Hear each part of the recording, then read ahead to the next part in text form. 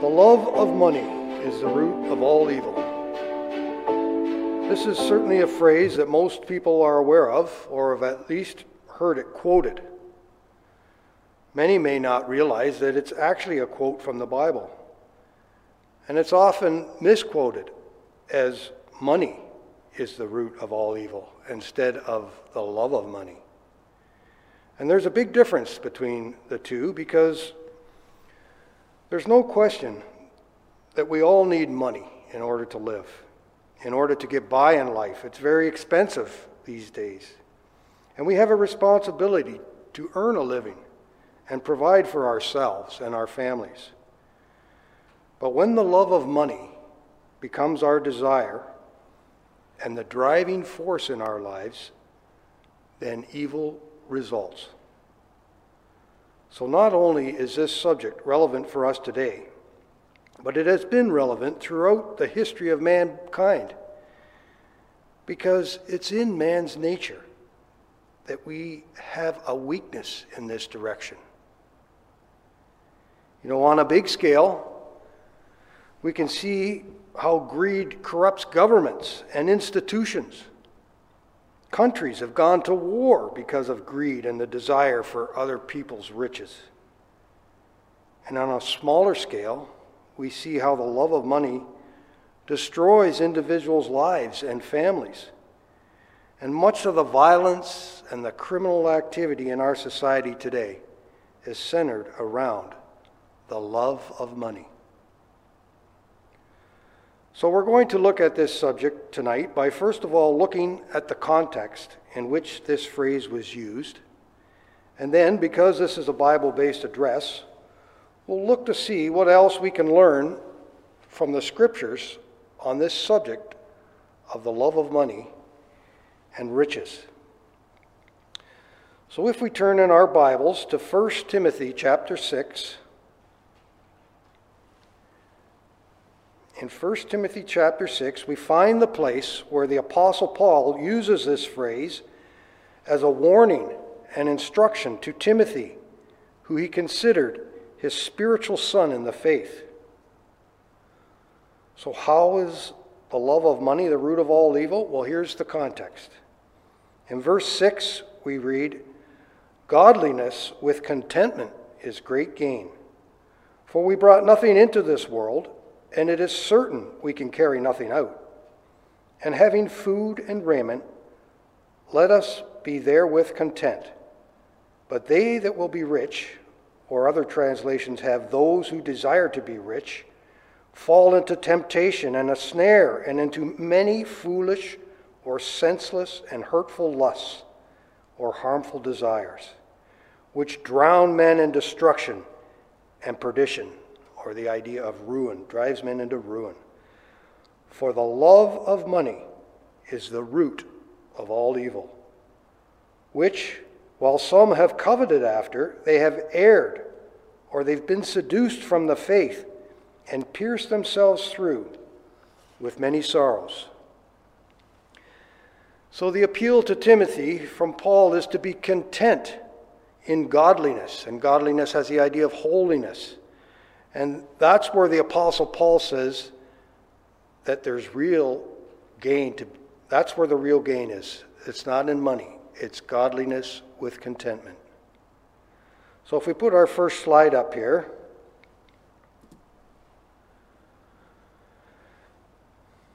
you'll notice that the first part of verse 10, where we read, "For the love of money is the root of all evil," it functions as a ground or a cause both backwards to verse 9 and forward for the rest of verse 10. Verse 9 says that those who desire to be rich fall into many foolish and hurtful lusts or harmful desires. Notice that the desire to be rich does not produce just one desire, but many. Then Paul says the desire to be rich has this effect, because the love of money is the root of all evil. The desire to be rich in verse 9 corresponds to the love of money in verse 10. And the many foolish and hurtful desires of verse 9 corresponds to all evil in verse 10. So why does the desire to be rich not just result in one desire for money, but many desires? Because the love of money is the root of far more than we usually think it is. It's the root of many and all evils that men do. Well, how does the love of money do that? Well, because money is really of no value in itself. It's just a piece of paper, as we know. It's a currency. But it's desirable because it can be used and traded for many desires that we have.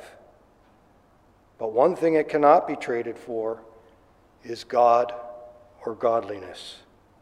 So the love of money corresponds to the longing for the things money can buy, but minus God. So verse 9 says, the many desires plunge people into ruin and destruction. And if we look forward to the rest of verse 10, we see it is those that have coveted after the love of money, that some have wandered away from the faith and pierced themselves through with many sorrows. So just as in verse 9, the many foolish and hurtful desires plunge people into ruin and destruction, so here in verse 10, the coveting after money leads people to pierce themselves through with many sorrows. If you love money, you cannot serve God. And if you cannot serve God, then everything you do is in darkness and related to evil. And the love of money works its destruction by deceiving people to forsake the faith. And faith, if you have faith, there's a certain contentment. Faith is a contented trust in Christ and God. And that's what Paul's referring to in verse 6 when he says, godliness with contentment is great gain. And you know, the Apostle Paul says, we don't have to look this up, but in Philippians chapter 4 and verse 11, he says, I have learned in whatsoever situation I am to be content. Faith has contentment in all circumstances because it has Christ, and Christ makes up for every loss. Philippians 3 and 8 says, the Apostle Paul says, I count all things but loss for the excellency of the knowledge of Christ Jesus my Lord, for whom I have suffered the loss of all things, and do count them but dung, that I may win Christ. You see, friends, without faith, we live our lives not as an expression of God and Christ's all-sufficiency, but in order to make up for some deficiency that we feel for lack of faith. And Paul tells us in Hebrews chapter 11 and verse 6 that without faith it is impossible to please God. So when people are lured away from the faith by the love of money, only evil comes, or faithlessness. And it appears that that's the sense in why Paul used the term all evil comes from the love of money. Perhaps the simplest way to illustrate this is to look at what the Lord Jesus Christ had to say on this matter. And we'll see how the Apostle Paul is emphasizing the same message. In Matthew chapter 6 and verse 19, we read the words of the Lord Jesus Christ where he says, lay not up for yourselves treasures upon earth, where moth and rust doth corrupt, and where thieves break through and steal. But lay up for yourselves treasures in heaven, where neither moth nor rust doth corrupt, and where thieves do not break through nor steal. For where your treasure is, there will your heart be also. No man can serve two masters, for either he will hate the one and love the other, or else he will hold to the one and despise the other. Ye cannot serve God and mammon. And the Greek there is the idea of money. Notice how Jesus uses the term love to describe the choice that people have. We either love God or we love money. And he attaches the idea of serving to that. So you cannot serve God and money, because loving and serving go together, as the Lord Jesus Christ has here. So when the love of money is where your heart is, you become a servant to it. You cannot serve God, and you become faithless, and you put your trust in money rather than relying on what God has to provide. And you may have noticed, we'll go back to that slide in 1 Timothy 6. You may have noticed in verse 7 there that it's a quote from the reading that we read in Ecclesiastes chapter 5. For we brought nothing into this world, and it's certain we can carry nothing out. Many of you are aware that the Proverbs and the Ecclesiastes were written by King Solomon. And other than the Lord Jesus Christ, King Solomon was the wisest man that ever lived. So what he has to say on this subject is worth noting. And if we turn back to Ecclesiastes chapter 5, we can see the connection to Paul's instruction to Timothy.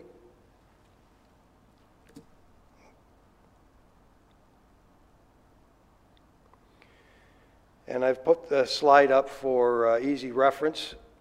In Ecclesiastes chapter 5 and verse 10, this is reading from the ESV, Solomon says, "He who loves money will not be satisfied with money, nor he who loves wealth with his income. This also is vanity," or has the idea of its emptiness. It's a useless pursuit. And in verse 13, Solomon continues and he says, "I have observed a painful tragedy on earth. Wealth hoarded by its owners harms him, and that wealth is lost in troubled circumstances. Then a son is born, and there is nothing left for him. Just as he came naked from his mother's womb, he will leave as naked as he came." And there's the quote from Timothy. "He will receive no profit from his efforts. He cannot carry away even a handful. This is also a painful tragedy. However a person comes, he also departs. So what does he gain as he labors after the wind?" Solomon tells us that those who love money will never be satisfied. There's no contentment. There's always a feeling of wanting more. And furthermore, just like Paul, Solomon tells us that there's much trouble and anguish in one's life. And when death calls, as it always does, your pursuit for riches is all for nothing. You can't take anything with you.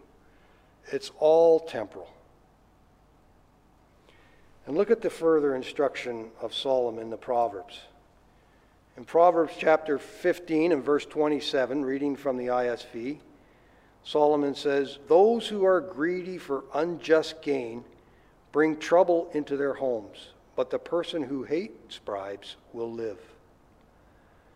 And Proverbs 28 and verse 20 says, "A faithful man shall abound with blessings, but he that maketh haste to be rich shall not be innocent." These are words of sound instruction given to us by the wise man Solomon. And we can see how they're connected with Paul's instruction to Timothy. So what we want to do now is we want to take a look at a couple of examples where the love of money played a role in the destruction of the lives of these individuals. Turn with me, if you would, to Joshua chapter 6.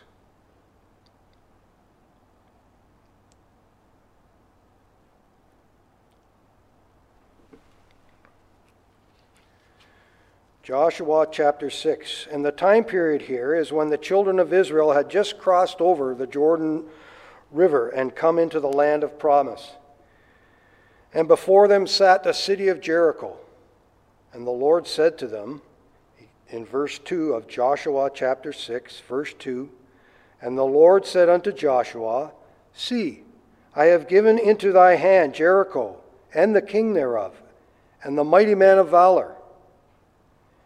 And the chapter goes through and shows how they were given precise instructions on how they were to take this city. And part of that instruction is found in verse 17.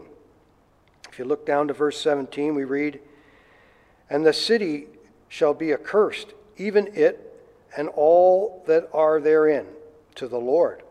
Only Rahab the harlot shall live, she and all that are with her in the house, because she hid the messengers that we sent.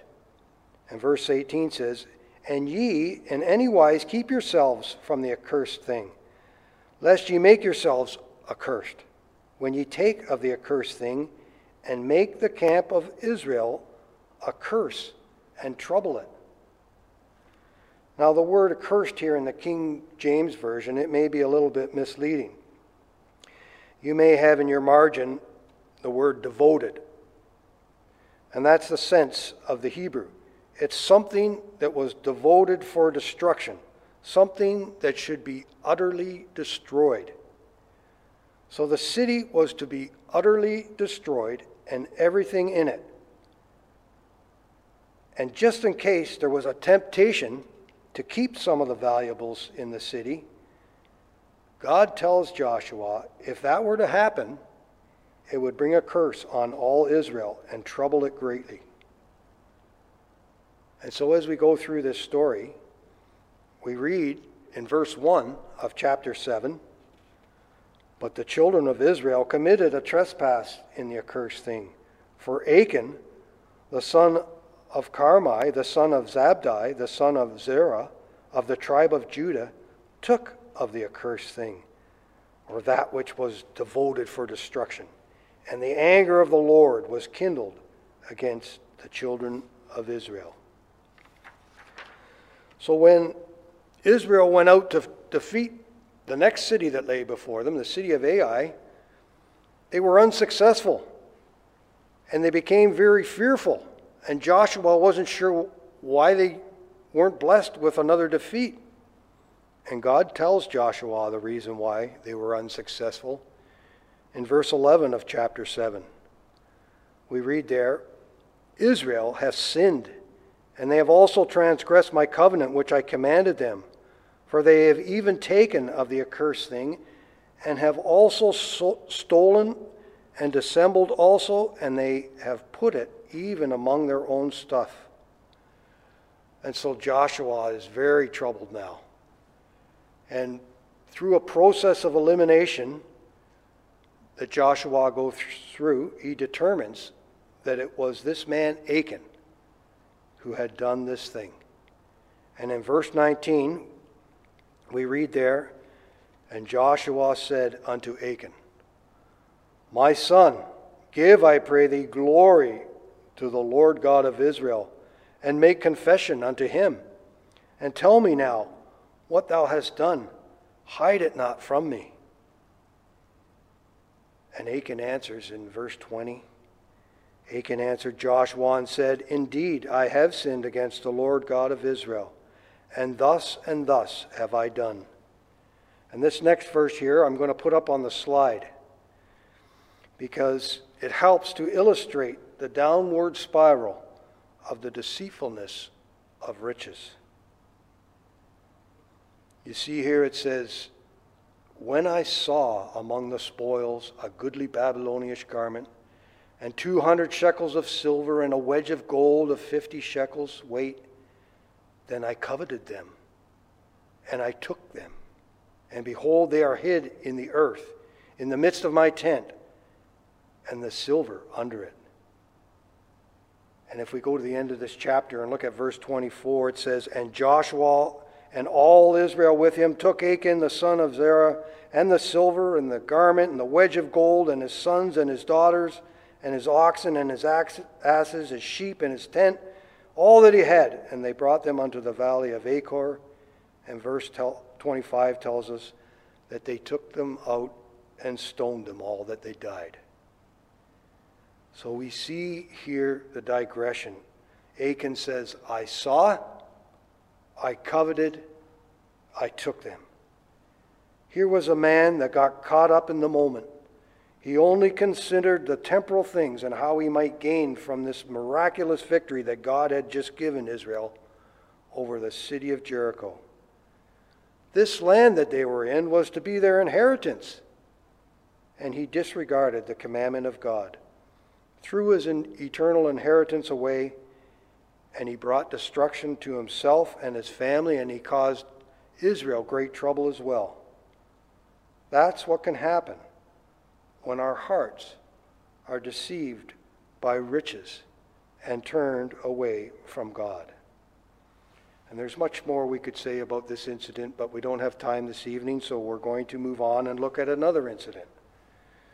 The next incident that we want to look at is found in 1 Samuel chapter 25. If you turn with me to 1 Samuel 25.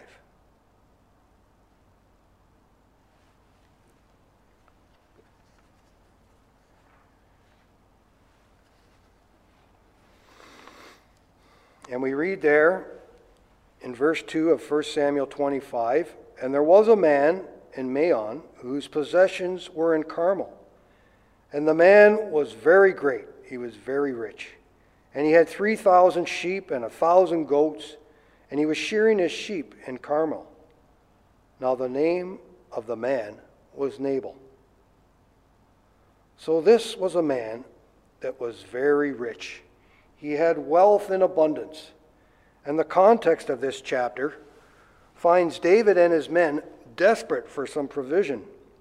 And David, of course, was selected by God to be the king of Israel. And he was anointed to be the king by Samuel. But he was on the run at this time. He was fleeing for his life from King Saul, who was determined to kill him.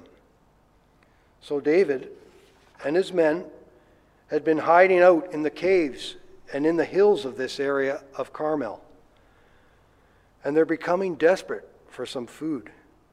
So when David hears that this wealthy man Nabal is in the area shearing his sheep, he sends some men to ask Nabal if he would be so kind as to provide some basic provisions for David and his men. And on the next slide, I'll put up Nabal's response. In verse 10, we read 1 Samuel 25, verse 10, and Nabal answered David's servants and said, Who is David, and who is the son of Jesse? There be many servants nowadays that break away every man from his master.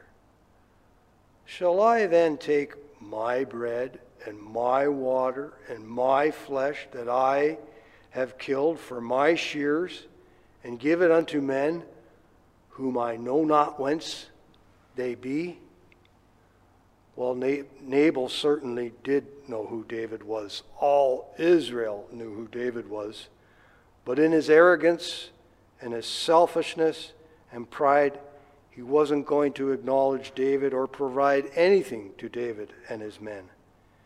And not only that, he doesn't even acknowledge that his blessings and his great wealth had been provided by God. And we see the emphasis on himself, on me. He says, I, my, I. It's all about Nabal. And we've probably all come across rich people in this world at some point or another who act just like that. They have an arrogance about them and a brashness. There's a rudeness in their demeanor, and they are selfish.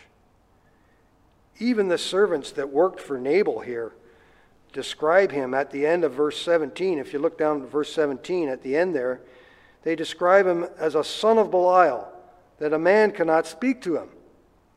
And the expression son of Belial in the Hebrew has the idea of worthlessness. He's a worthless man, and you can't even speak to him. And Nabal's name in the Hebrew means a fool. So when David receives the news of Nabal's response, he's so upset that he sets out to kill Nabal and his whole household. Well, fortunately for Nabal, he had a wise wife. And she takes it upon herself to counsel David and provide David and his men with the much needed food and provisions that they had asked for.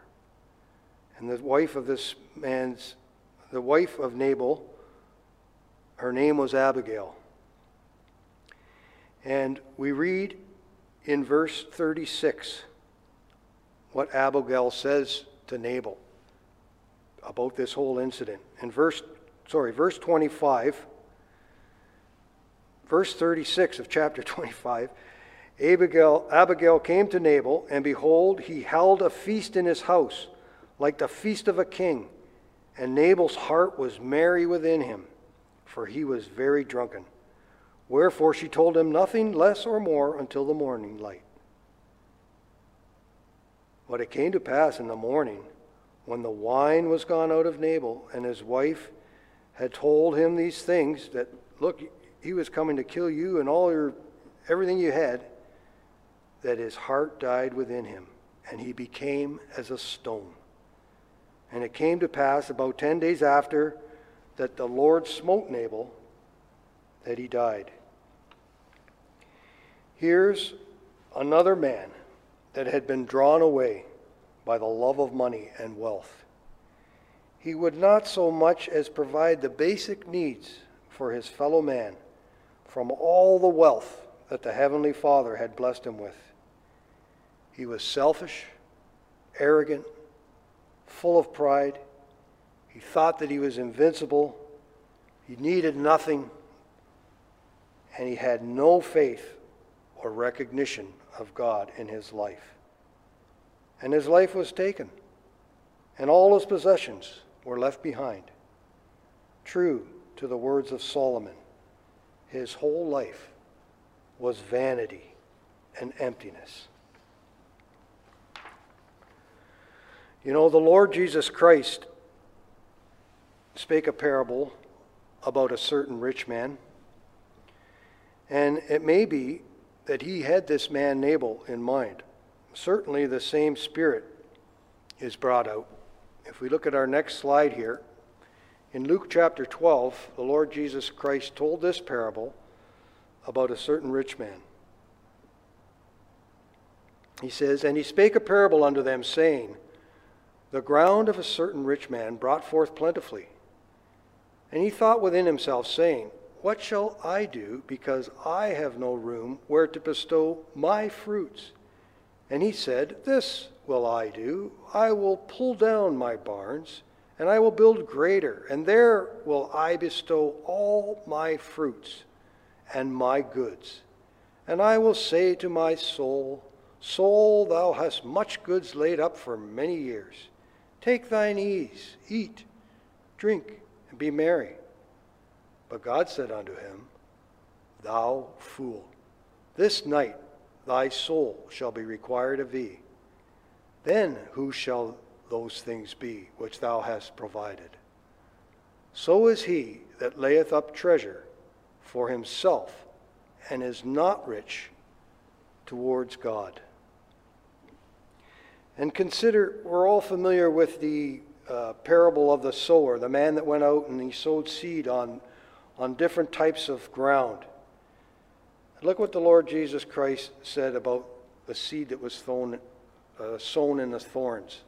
In Matthew 13 and verse 22, Christ says, "He also that receives seed among the thorns is he that heareth the word, and the care of this world and the deceitfulness of riches choke the word, and he becometh unfruitful." This is the spirit of those who will be lovers of money, and it's an empty pursuit. And we could look at many more examples in the scriptures people like Doeg, people like Haman, people like Judas, who sold the Savior of the world for 30 pieces of silver. We can see how all the scriptures we've looked at so far, how they all link together and how they're all associated with where we began with the Apostle Paul's instruction to Timothy. And the Apostle Paul provides further instruction to Timothy in his second letter that he wrote to him. In 2 Timothy chapter 3, and at verse 1, and I'm reading from the ISV, the International Standard Version, Paul tells him about the godless society in the last days. He says, "You must realize, Timothy, however, that in the last days difficult times will come. People will be lovers of themselves, lovers of money, boastful, arrogant, abusive, disobedient to their parents, ungrateful, unholy, unfeeling, uncooperative, slanderous, degenerate, brutal, hateful of what is good, traitors, reckless, conceited, and lovers of pleasure rather than lovers of God. They will hold to an outward form of godliness, but deny its powers. Stay away from such people." You notice how lovers of money is right at the top of the list. And this is very descriptive language of the day and age in which we live. The allurement of riches is everywhere in our society today, and it turns people's hearts away from God. You know, society today, it glamorizes things like gambling and lotteries. It's pumping this stuff at people all day long. There's get-rich schemes out there that come up on your computer when you're trying to do other things. You know, this person made, it's just before us all the time. And they're all designed to appeal to our wants, and they have nothing to do with our real needs or our eternal inheritance in the kingdom of God. Now, as we mentioned at the beginning, we certainly do need to have money to be able to provide for ourselves and our families. We can't just sit back and do nothing and expect to be provided for. The scriptures is full of instruction on the fact that we're not to be lazy, we're not to be like the sluggard. So it's all about perspective and where our heart is. Consider the perspective, again, that Solomon provides in this regard. In Proverbs chapter 30 and verse 8, we read there, Solomon says, "Remove far from me vanity and lies. Give me neither poverty nor riches. Feed me with food convenient for me, lest I be full and deny thee, and say, Who is the Lord? Or, lest I be poor and steal and take the name of my God in vain." Solomon is suggesting that somewhere in the middle of rich and poor, provide a proper balance in the love, appreciation, and dependency on God that we should have. If we're too rich, what happens? Well, we may feel like we don't need God in our lives. And if we're too poor, well, we may be inclined to steal and have a resentment towards God. Somewhere in the middle is the proper balance. And if we go back to the chapter that we looked at and we had read in Ecclesiastes chapter 5, we read this at the end of that chapter in verse 18, where we read, "Behold, that which I have seen, it is good and comely for one to eat and to drink and to enjoy the good of all his labor that he taketh under the sun all the days of his life, which God giveth him, for it is his portion. Every man also to whom God hath given riches and wealth, and hath given him power to eat thereof, and to take his portion, and to rejoice in his labor. This is the gift of God. With the proper recognition of where our blessings come from, God wants us to be able to enjoy the fruits of our labors. It's all about our perspective and our appreciation of where our blessings actually come from. And if we go back to Paul's letter to Timothy in chapter 6, where we began, Paul provides further instruction about those who are rich at the end of the chapter. In 1 Timothy chapter 6 and verse 17, we read there, "Charge them that are rich in this world, that they be not high-minded or arrogant, nor trust in uncertain riches, but in the living God, who giveth us richly all things to enjoy.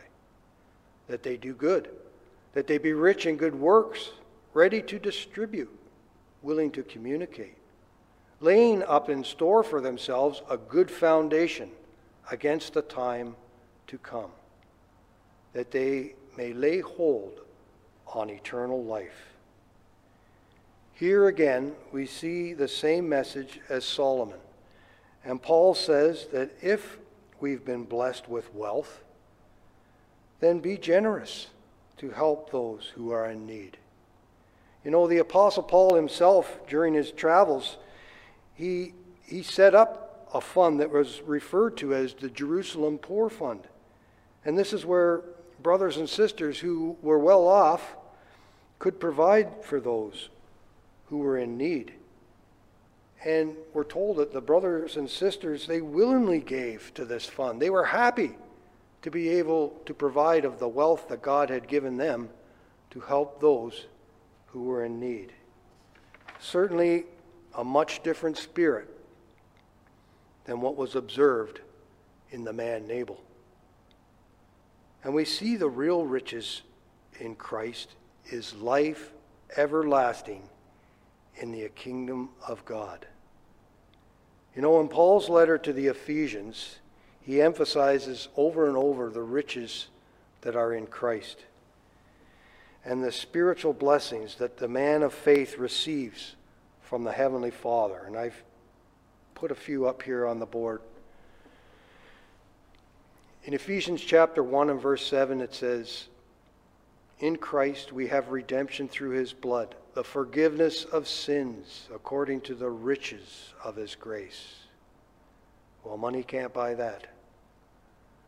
In verse 18, he says, "The eyes of your understanding being enlightened, that ye may know what is the hope of his calling, and what the riches of the glory of his inheritance in the saints." Ephesians 2, verse 7, "That in the ages to come he might show the exceeding riches of his grace in his kindness toward us through Christ Jesus." Ephesians 3, verse 8, "Unto me, who am less than the least of all saints, is this grace given, that I should preach among the Gentiles the unsearchable riches of Christ."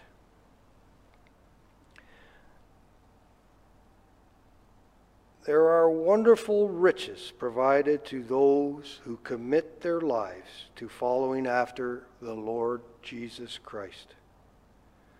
The Heavenly Father has promised all those who would seek him in sincerity and truth the hope of life everlasting in the kingdom of God that will be established on the earth when the Lord Jesus Christ returns. The promise of salvation is an eternal gift of God, and it's far greater than anything this present world has to offer. So hopefully, friends, in this short time that we've had together tonight, you have a little bit better appreciation for what the Scriptures has to say about the love of money and about those who would seek to be wealthy. And we see that there is a happy balance when a man puts his faith in trust in what God will provide and puts his hope on future things, the kingdom of God, and not the temporal things that this world has to offer. And let us remember the words of the Lord Jesus Christ, where he said, "Lay up for yourselves treasures in heaven, where neither moth nor rust does corrupt, and where thieves do not break through nor steal. For where your treasure is, there will your heart be also." And the words of the Apostle Paul to Timothy at the beginning, "Godliness with contentment is great gain." May we trust in God to provide and be content with what we have, looking forward in faith to the promise of life everlasting in the kingdom of God. For our last slide, we'll look at Hebrews chapter 13 and verse 5, where we read, "Let your conversation be without covetousness, and be content with such things as ye have. For he has said, I will never leave thee, nor forsake thee." The ISV has for that verse, "Keep your lives free from the love of money, and be content with what you have. For God has said, I will never leave you or abandon you." Thank you for listening.